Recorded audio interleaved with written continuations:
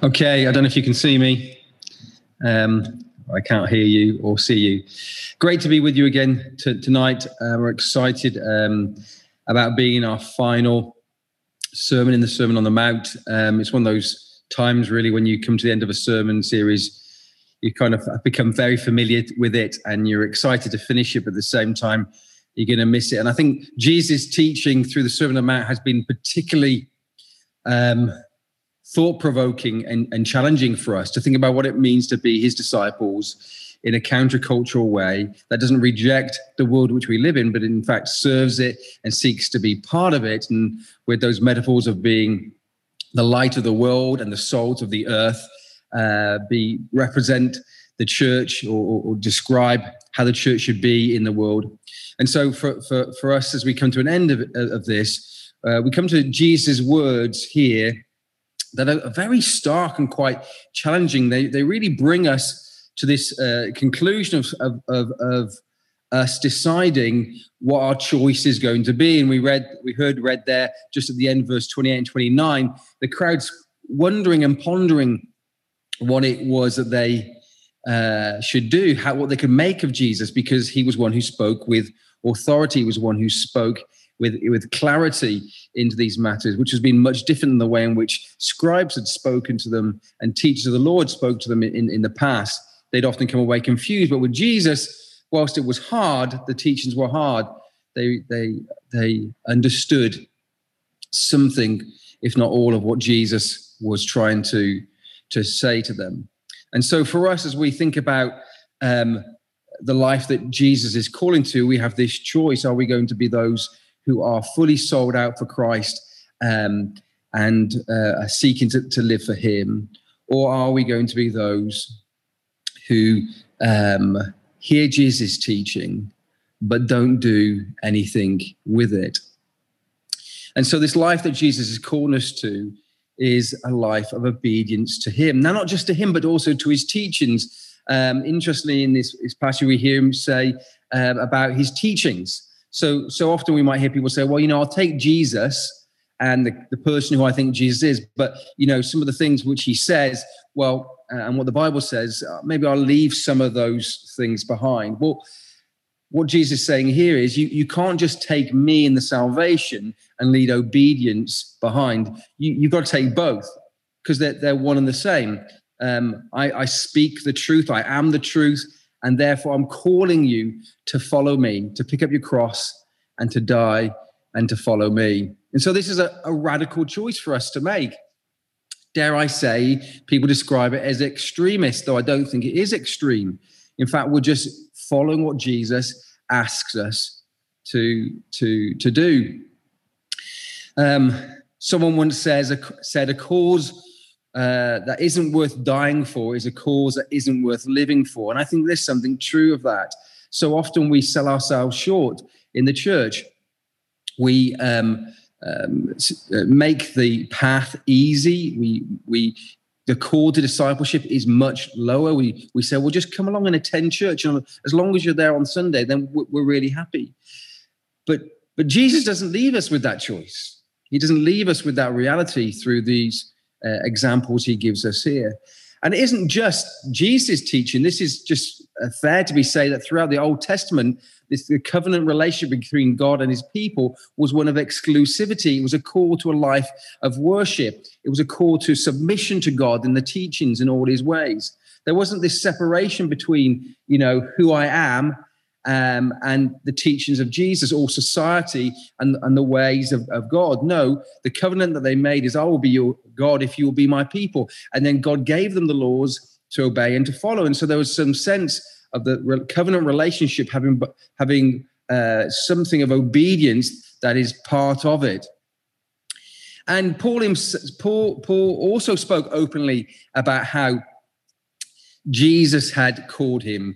In Acts 20, verse 44, when he's speaking to the Ephesian elders, he says this: I do not count my life of any value, nor as precious to myself, if only I may finish my course and the ministry that I received from the Lord Jesus, to testify to the gospel of God's grace. Later on, as he writes to Timothy in the first letter, chapter 4 verse 6 and 8, he says, "For I am being poured out as a drink offering. The time of my departure has come. I have fought the good fight. I have finished the race. I have kept the faith. Henceforth there is laid up for me a crown of righteousness, which the Lord, the righteous judge, will reward me on that day, not only to me, but also to all who have loved his appearing." So Paul is saying, look, the life that I've lived for Christ. I don't count anything in my life worth anything apart from what I have done for Christ. And it's so true. This is the life that Jesus is calling every one of his disciples to. There's not a choice of saying, well, I'll just believe in Jesus and go to church, but I'll leave the other stuff. I mean, that's just for those who are really committed to Jesus. No, there's one way. That's what Jesus is saying. There's one way to live for him, and that's in surrender, in submission, and in obedience through faith by grace in the works that he has called us to.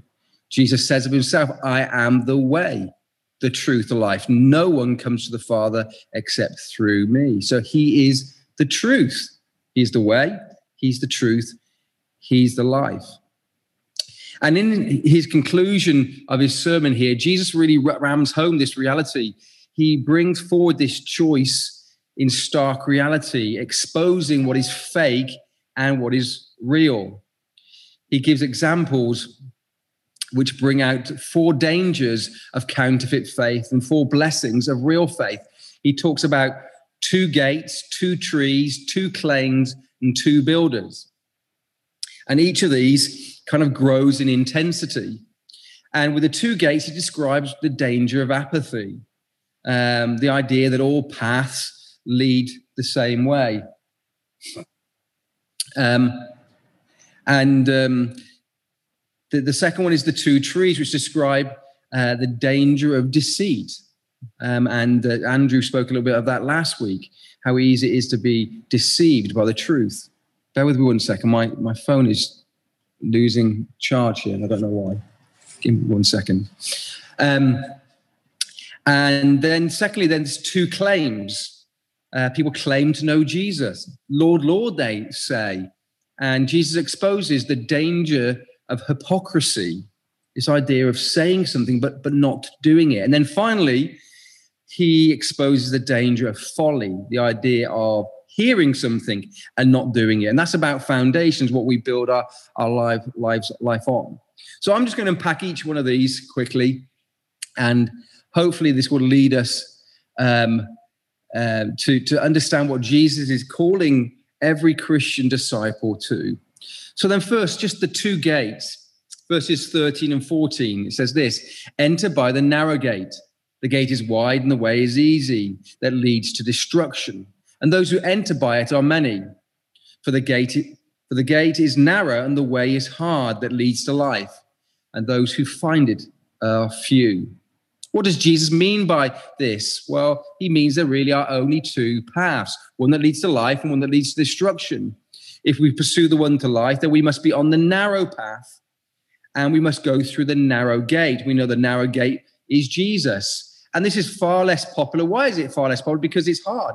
Jesus warned us of the danger of apathy in life, this idea of taking the easy route, the wide route, the wide gate, the wide path, going with the flow.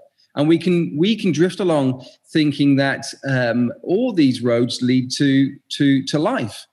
But in fact, Jesus says, no, this sort of living leads to destruction. And one of the challenges for us on this, as we think about where we are we just drifting along this road that we think leads to life? And, many of the broad roads that kind of leads to destruction are religious roads. They're roads that seem to have something of the truth in them, and they seem to be good or describe something that's good. And yet it's not the narrow. It's not the narrow path. It's a kind of good works path that leads us.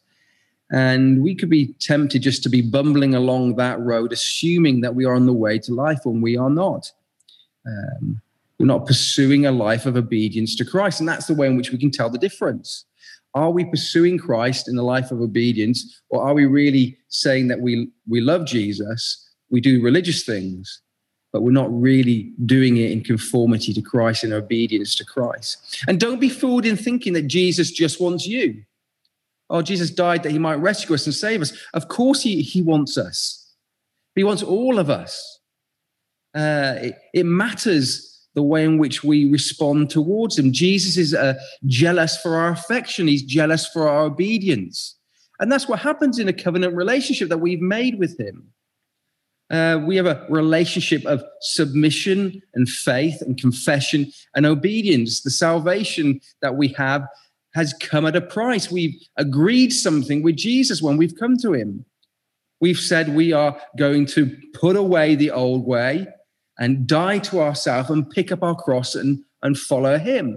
And we're going to follow him through faith, confession, submission, and obedience. And yes, we struggle as we do that. We don't find that very easy. So this is not about perfection, but this is about where our heart is in this.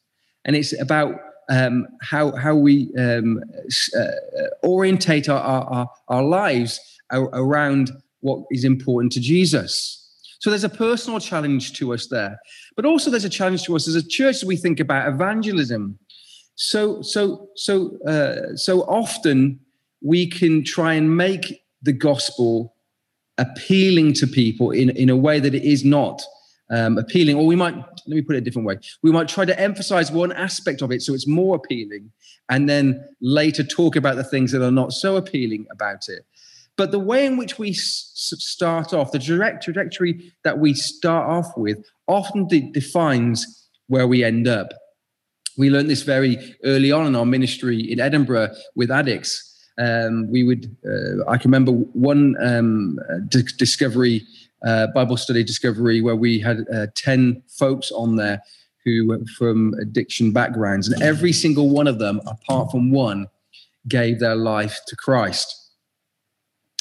And the one person was quite obstinate. They weren't giving their life to Christ, and they weren't ready to do that. And we kind of respected that. But the other 9, we started to meet with them and invest into them. And one after one after one after one, they all fell away. They received salvation with great joy, but they fell away. And it reminded us that we just needed to prepare people for the hardship that it was to follow Jesus, that it wasn't an easy thing to follow Jesus.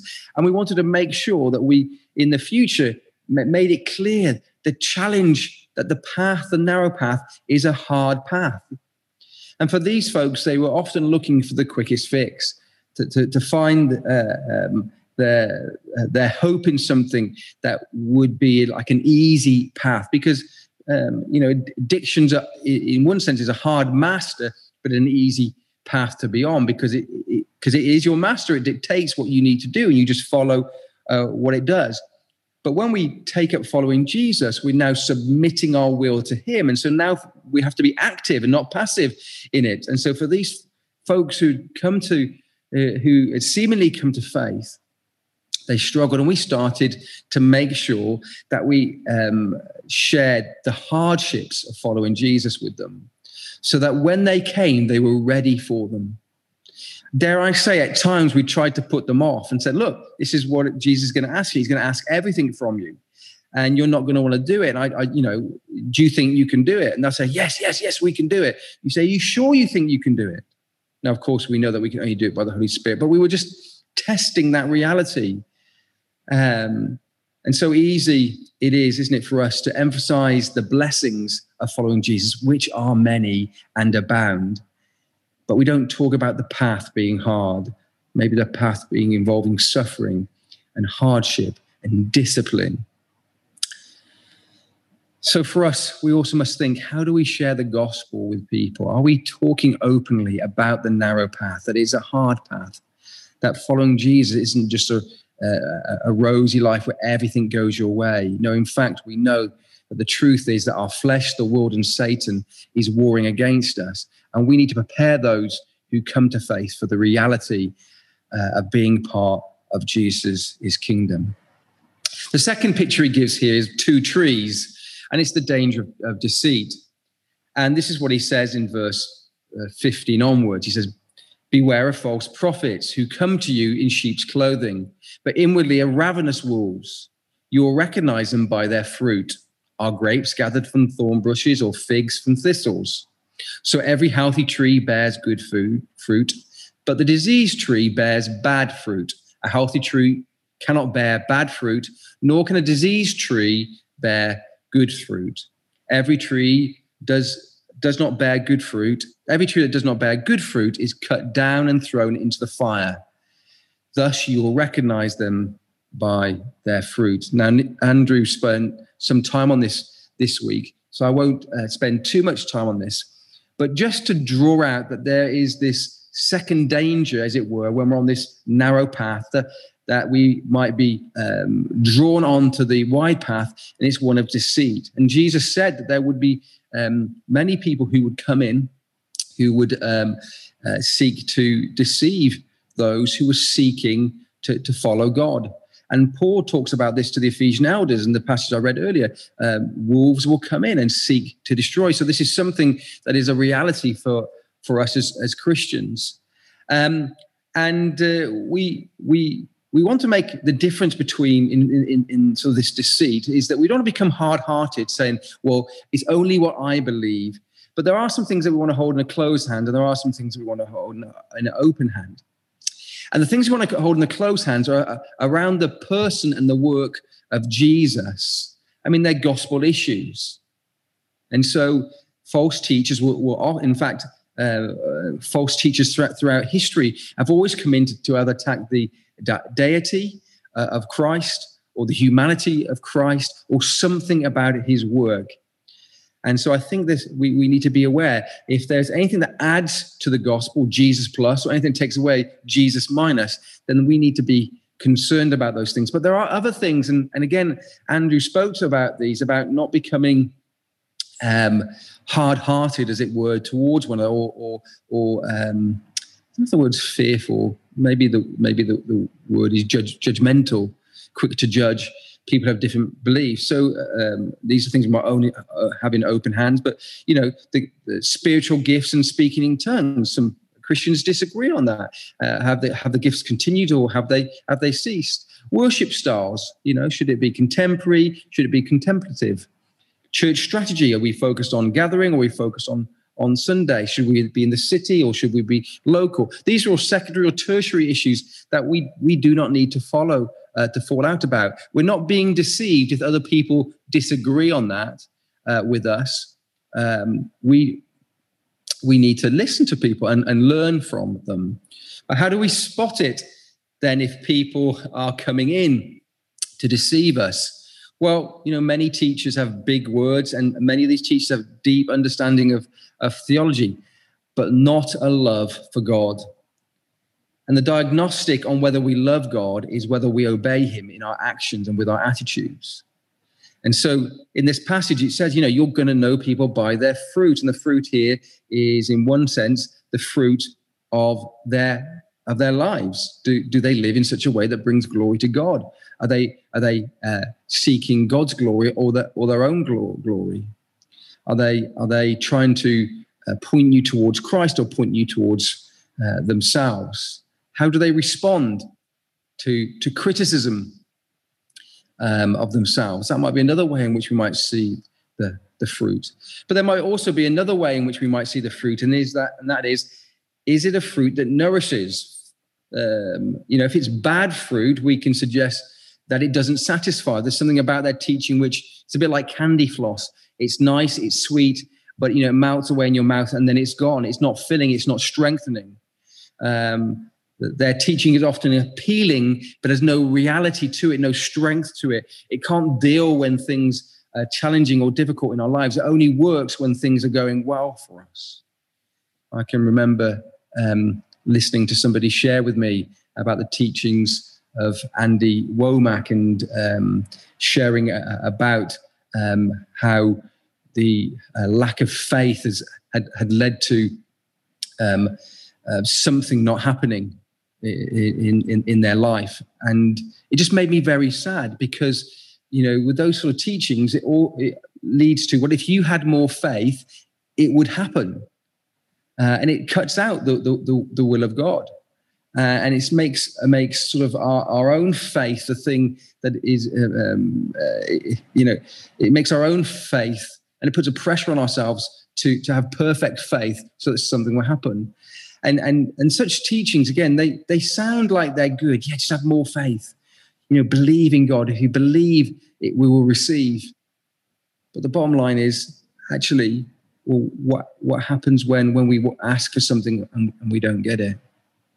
Where does our faith go there? Well, the only place it can go is a lack of faith in ourselves or a lack of faith in other people. It doesn't really stand the test of time.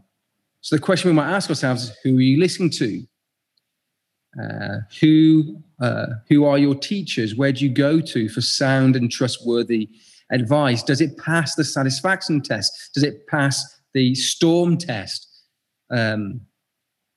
Do the teachers that you go to pass the accountability and the obedience test? Do you see in their lives something that's worth following?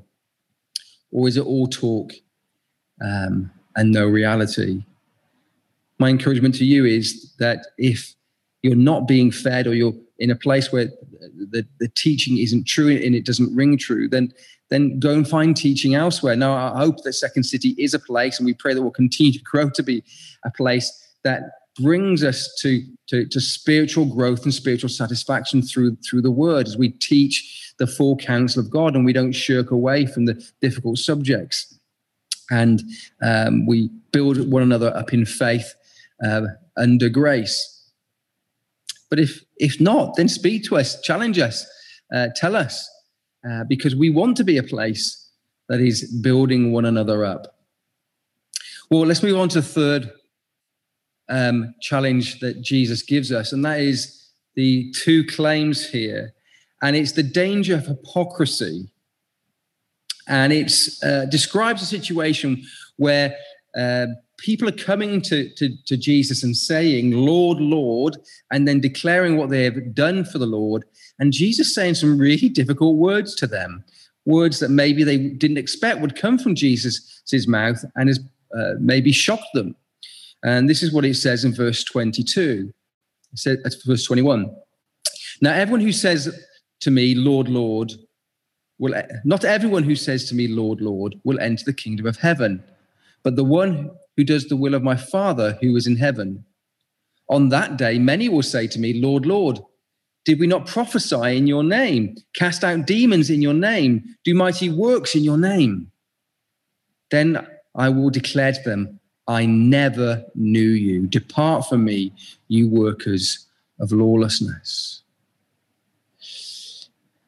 RVG Tasker says this: it is not only false teachers who make the narrow way difficult to find and still harder to tread. A man may also be grievously self-deceived. And this is what it's describing: people who are just self-deceived, people who think that they are followers of Jesus, but they're not. And this passage in some ways is a little bit potentially frightening to those who follow Jesus.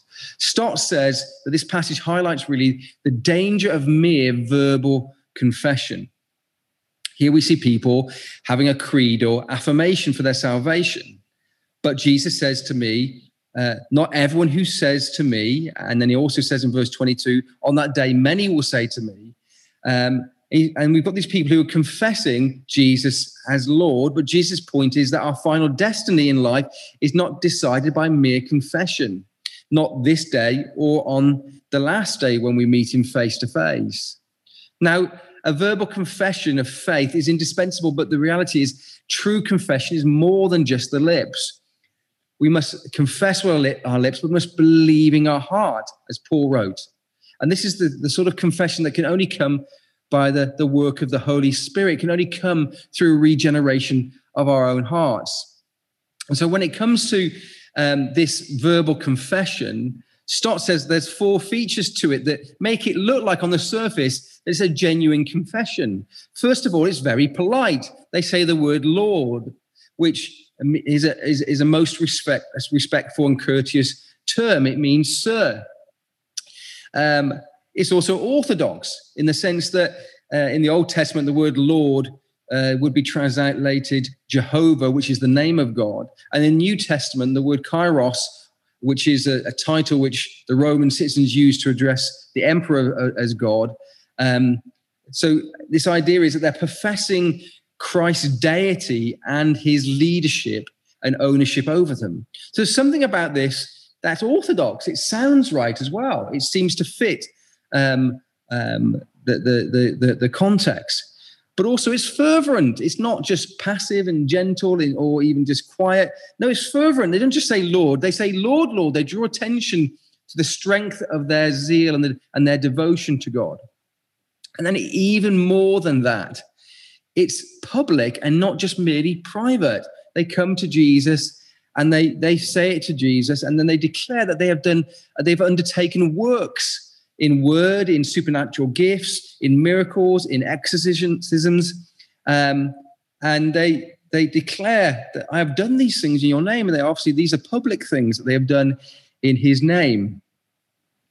And it seems like Jesus cites here the most extreme examples of a way that somebody might profess Jesus publicly and be known for it, as a way of saying, even those things that everybody can see that you did. And there's no doubt that Jesus is suggesting they didn't do these things, that they're lying about the things they do. He's saying, even if you did those things, if your confession is not one of both the lips and the heart, if your confession is not one of conformity to Christ, then you are deceived. You do not know me, and I never knew you. I never knew you. It's not like they were on the narrow path and they jumped onto to the broad path. He says, I never knew you, and you never knew me.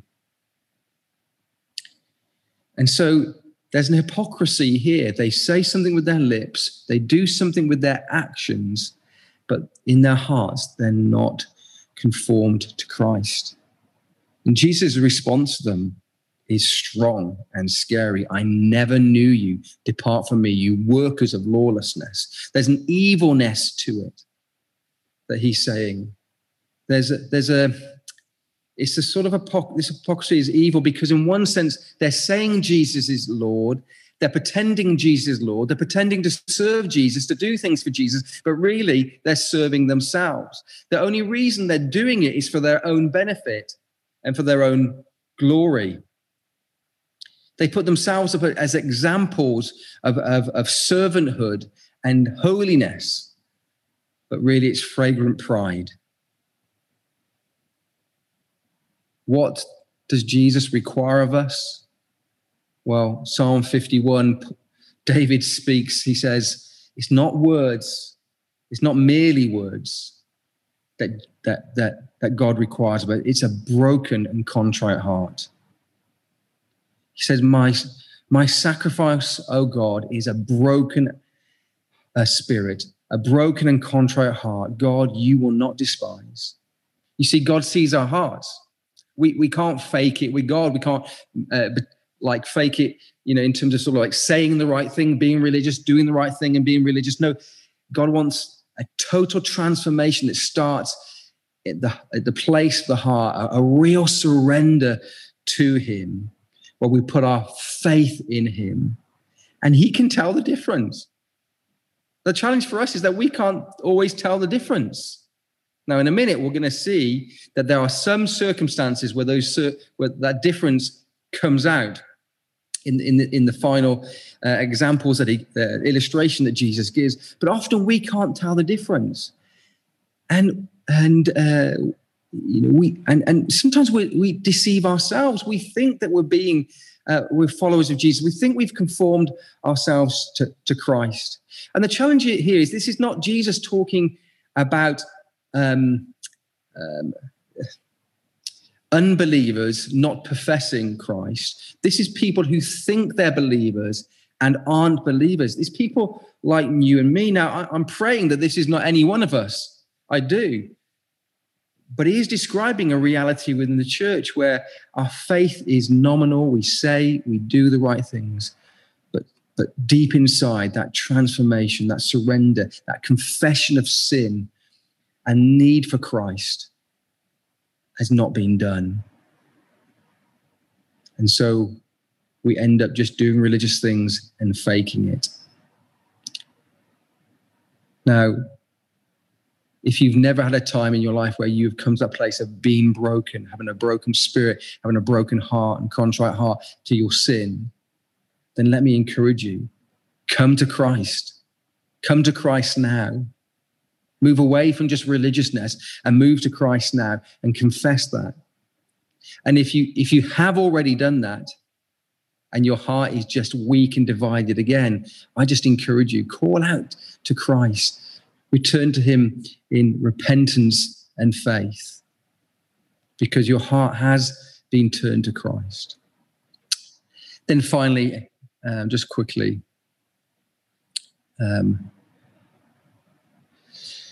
Jesus finishes with this illustration that's very familiar to many of us, the illustration of two builders, one who's wise and the other who is foolish.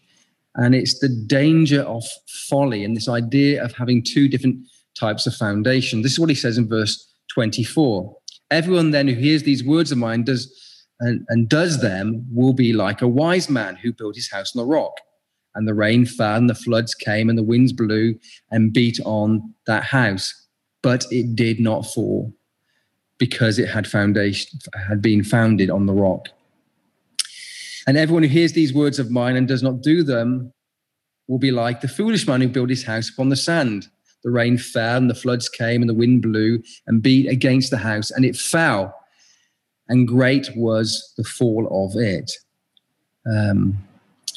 If the last illustration was about saying and not really doing, then this contrast is about hearing and not doing. And so the difference between the wise and the foolish one is not that they didn't hear what they needed to do, is that they didn't do what they'd heard that they should do. Jesus says, whoever hears these words of mine. And so they both the wise and the foolish man, they hear the words of God. And this is clearly describing people who are in the kind of religious scene. There are people who are coming and hearing the Bible being preached. There are people who are reading God's word. But the wise and the foolish man, one does what it says and the other one doesn't do what he says. James talks about this, that we must not be merely hearers of the word, but doers of the word. And so it seems to be that Jesus is making the point that it's impossible to have a faith in him that doesn't lead to obedience to his teachings. And not just one of his teachings or some of his teachings, all of his teachings. And I think this is one of the challenges in the church today. The church has started to cherry pick the cultural and personal easy ones to obey and to leave the more difficult ones. The ones that society and our friends may frown upon, the ones that we may personally struggle to follow, the ones that we lack understanding or perspective on. And we know that it's not easy to follow all of Jesus' commands, and the only way we can do it is through faith in grace that we've received, and we're going to fail to do it. So this is not about perfect obedience. This is about the conformity of our hearts, the willingness, the desire to follow him. And the foundations of our faith is on the person, the work of Christ and his teachings, and our faith in obedience to him in his teachings. And again, this is not easy to spot, because what we see is two people who built two houses that it seems to be look the same. Jesus doesn't mention that one house was shoddily built. He doesn't mention anything about the build of the house. He only mentions about the foundations. And it's only really when storm comes along that these people realize that the footings of their home are going to be exposed. The house that was on the rock stood firm, and the house that was on the sand gave way. In the same way, professing Christians, both genuine and fake, will often look the same. You cannot always tell the difference from their normal behavior or their attitude. But you can only tell when you get up close or when a storm breaks. And this is one of the reasons why I really want to encourage us in close community, to be an encouragement, to be a help to one another. Because it's in that place where we start to see the reality of who we really are. And we start to see the things that we struggle with. And we start to see the way in which we handle those situations. And we're able to get alongside each other and to build each other up and to encourage one another. But also, we may spot at times a faith that doesn't look like it's rooted at all, particularly when the storms come. How many people, I don't know if you know people who, when something really difficult come, they blame Jesus. They say, why hasn't Jesus done this for me? I put my faith in him. I gave my life to him, and this difficulty's come. And their faith in him is exposed as something that is just merely self-gratifying or self-affirming. And so we're left with these four pictures, challenging pictures of people who are in the church. I think Jesus is just declaring these to the people that are listening to him, people who are his disciples, but also the Pharisees, and then the people who are around. And they're aware that there's something not quite right with the religious establishment. And Jesus is saying, no, to follow Jesus, to follow me, to be part of the kingdom, isn't just about following some ethical rules or some ways of living or trying to imitate some good things or modifying our behavior by sheer will. It's a life of obedience and submission and faith in me. And it's a hard way. It's not an easy way. And so Jesus calls us to this radical way of living. And following Jesus, the life of obedience, is dangerous, it's distinctive, and it's demanding from us. And we should not be fooled that Jesus is calling us to an easy life, or that Jesus is calling us to something that is just merely lip service. No, he's calling us to give our life to him, to surrender our life to him as he surrendered his life for us. So he gave his life up for us. That's the deal that he makes with us. Our life of obedience to him for his life and death for us. And so he calls us to this life of surrender, of following him. And it's going to take a paradigm shift for many of us who've been maybe brought up to think that it really is just about going to church, or it's just about reading the Bible or being disciplined. No, Jesus wants you all. He wants every part of you. Have we settled for a religion that is mere words and intellect? Have we forgotten the radical sacrificial submission to Christ? Have we been so concerned at times with a social gospel that we have become comfortable with our own inaction? Have we prioritized belief over service of each other and the poor? Well, the gospel life, the life that Jesus is calling us to, is a life of repentance and faith under grace. When we come to him in repentance and faith, and we recognize our sin, when we surrender to him, we recognize it's only him who can meet our immediate need and our condemnation under sin and death, and that we can only live by daily coming to him and allowing him to give us what we need, give us our daily bread. It's when we live that way that we are freed to live this radical life. To live free, to speak for him, to serve for him, to be for him. And this is what Jesus has been saying in the Sermon of the Mount. My ways, they're not your ways. My kingdom is not your kingdom. And the only way that we can live this life is if we totally surrender to Christ. At the end, Matthew describes the way people responded to Jesus. And it says this in verse 38. And when Jesus finished these sayings, the crowd were astonished at his teaching. For he was teaching them as one who had authority and not as their scribes. So the question for us as we come to the end of the Sermon on the Mount, how are you going to respond to Jesus? Are you all in for Jesus? There is no other way. Now, when I say all in, I don't mean that you will have failures, that you will reach perfection. I mean, are you all in with your heart? Are you committed to do whatever he asks you to do? Are you committed to follow all his ways, no matter how difficult? Are you willing to reorientate your life around his priorities and his purposes? Are you willing to commit to him and his body and all that he would ask us to do? Jesus' call is not an easy one. He says that we need to pick up our cross, deny ourselves, and follow him.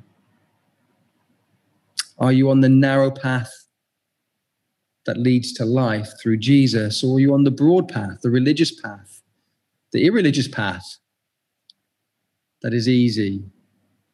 Don't be fooled. Only one leads to life.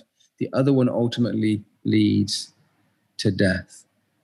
Well, we're going to go into our groups now and have an opportunity just discuss this. I understand that what I've said could be a little bit concerning for us because it's Jesus speaking to those who are religious, and we are religious. So I don't know if this will hit home to anybody. I pray in one sense it doesn't, because we are firm in our faith in him. But you'll have an opportunity to talk and chat with other people.